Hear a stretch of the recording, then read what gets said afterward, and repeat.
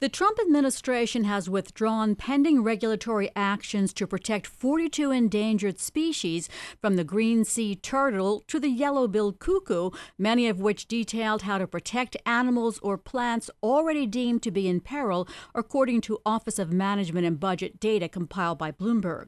Environmental activists say these regulatory actions were already scheduled, and the U.S. Fish and Wildlife Service is violating the law and putting species at risk of extinction. The Fish and Wildlife Service was also criticized by environmental groups last week when it declined to list 25 species, including the Pacific walrus, as endangered. Joining us are Charles Warren, the head of the environmental law practice at Kramer Levin, and Patrick Parento, professor of environmental law at Vermont Law School. Chuck, explain what these regulatory actions require and what they would do. Okay, there's two types of actions that you generally see under the Endangered Species Act, June. One is the listing of a species as either a endangered species, one that's about to go extinct, or a threatened species, one that's almost on the verge of being endangered. And so those are the listing actions, and some of these involve listing actions like you talked about the walrus. The other actions that they take are habitat protection, and that means once you have one of these threatened or endangered species, you have to take steps to protect the habitat, and those are other kinds of regulations that they put out. And needless to say, these are all controversial have been for a number of years because many people real estate developers, oil and gas interests, and others think that all that does is just stifle development in this protection of habitat, and that's why it's always been a controversial program ever since the law was enacted in 1973. So, Pat, what did the government do here in terms of delaying these rules? Well, technically, this was a decision by Mick Mulvaney, the head of the Office of Management and Budget, which performs kind of an oversight role on rulemakings for the government, and they put out this agenda every year of the rules that are in process, and they develop work plans for the individual agencies.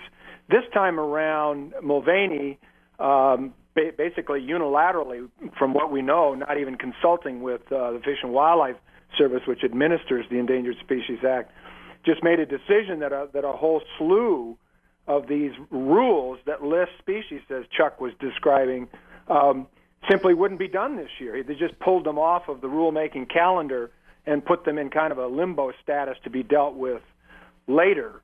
And I can tell you why that's problematic if you like. Yes, go ahead. Yeah, so the problem is that the Endangered Species Act contains some very strict deadlines, statutory deadlines written right into the law that requires that these decisions be finalized. Once a species is proposed for listing, it has to be made final within 12 months. And as Chuck was talking about the designation of what's called critical habitat for those species, that has to be done either at the same time of the final listing or within a year of it. So these statutory deadlines, it looks like, for many of these, are going to be violated by this action, which is simply going to throw us right back into court where we've, as Chuck was saying, where we've been for decades, really, fighting over how badly the backlog of these listing decisions has grown. So this is really self-defeating even for the administration, because it's going to mean the government, the Department of Justice, the Fish and Wildlife Service, they're going to have to be defending actions which will likely be found to be illegal, which doesn't seem to benefit anybody. Chuck, there are regulations about withdrawing regulations, rules about withdrawing rules that we've talked about before. How has the Trump administration been faring in court cases involving the Endangered Species Act?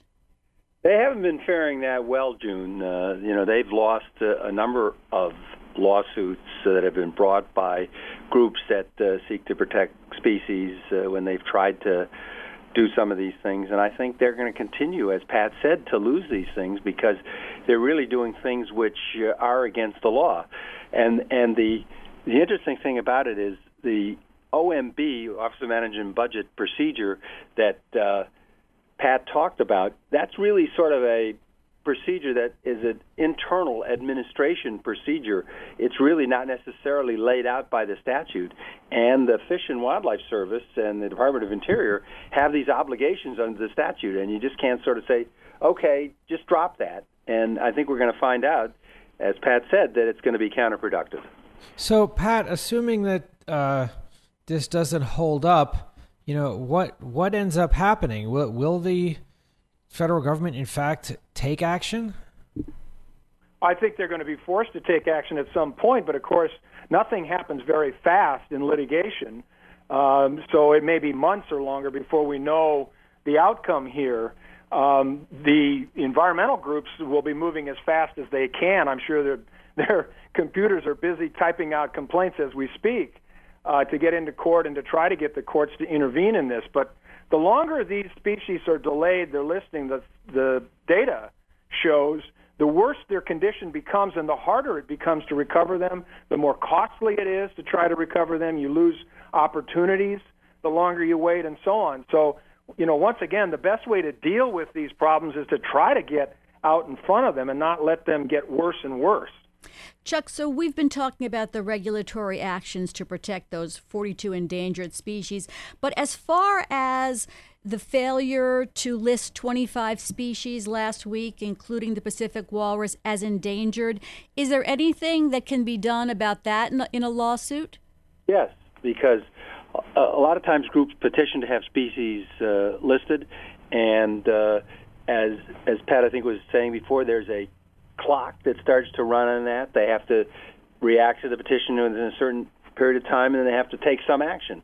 I mean, then they can say, we refuse to list, and then that goes into the question of what's the data there, and that's subject again to a lawsuit. So these are also challengeable, and I think history has shown that a number of those things have also been overturned in court. So I think that there have been discussions for years about trying to change the Endangered Species Act because people find it, it's a very difficult statute to get out of, and they've been unsuccessful. And I think there's going to be a continued effort to do that now in this Congress, and we'll see what happens with that. Well, but I don't think it will be successful. Thank you both for being on. You are our environmental duo. Charles Warren, the head of the environmental practice at Kramer Levin, and Patrick Parento, professor of environmental law at Vermont Law School.